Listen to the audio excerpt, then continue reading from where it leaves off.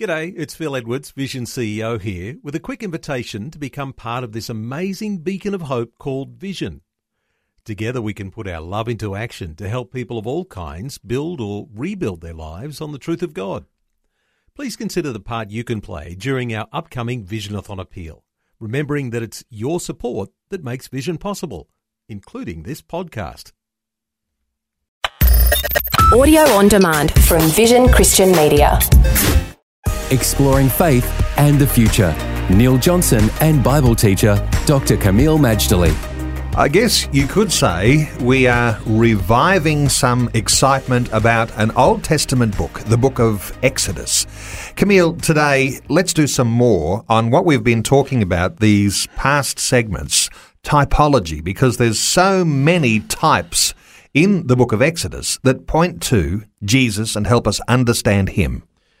Absolutely. The point being that the Old Testament is written to prepare us for the gospel, to open our hearts to the fact that we are sinners needing a Savior, and that the Savior that God offers is a great Savior, and the salvation that he gives is a great salvation.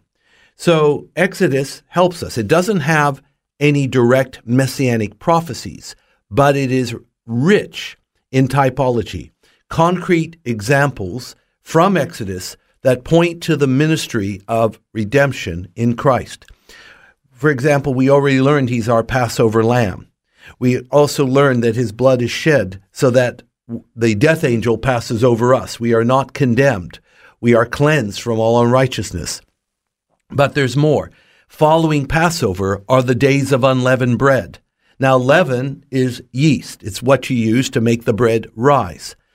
In this context, though, leaven, although in itself not evil, it represents pride and it represents sin. And even Jesus used the phrase, beware of the leaven of the Pharisees, the pride, the arrogance, the blindness. So children of Israel were meant during that period of unleavened bread, which was about a week, no leaven in your bread. Your bread will be basically matzah. It won't rise. It'll be like a cracker, a Seo biscuit for that matter. And then you have the bitter herbs in the time of unleavened bread. Well, this represents the suffering that happens in life. Get rid of the pride. There is a suffering which also helps to neutralize the attractiveness of sin. And then you have something else, Neil. It's called their hasty departure from Egypt. They didn't even have time to mix the dough in the bowl. They had to get out at the drop of a hat. That represents a couple of things. One, it represents, as Christians, we are meant to depart from the world, but also it talks about this wonderful event called the rapture. The rapture is found in 1 Thessalonians chapter 4. What happens when Jesus comes for his people?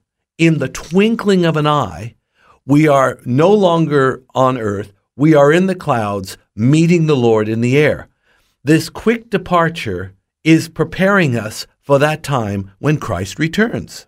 Kameel, some people might think that's just a nice story, and those elements are somehow in there describing something perhaps accidental, but there's something a little more than accidental when you start to apply those things to how Jesus referred to the book of Exodus.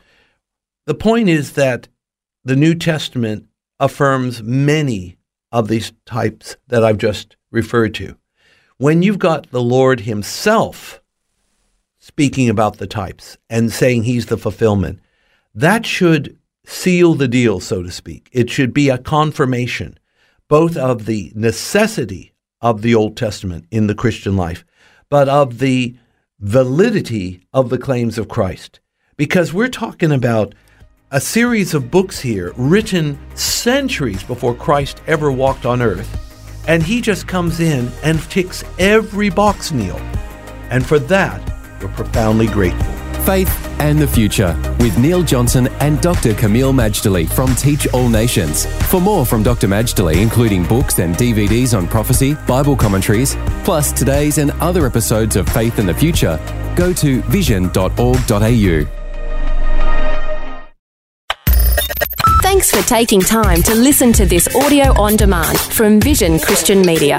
To find out more about us, go to vision.org.au.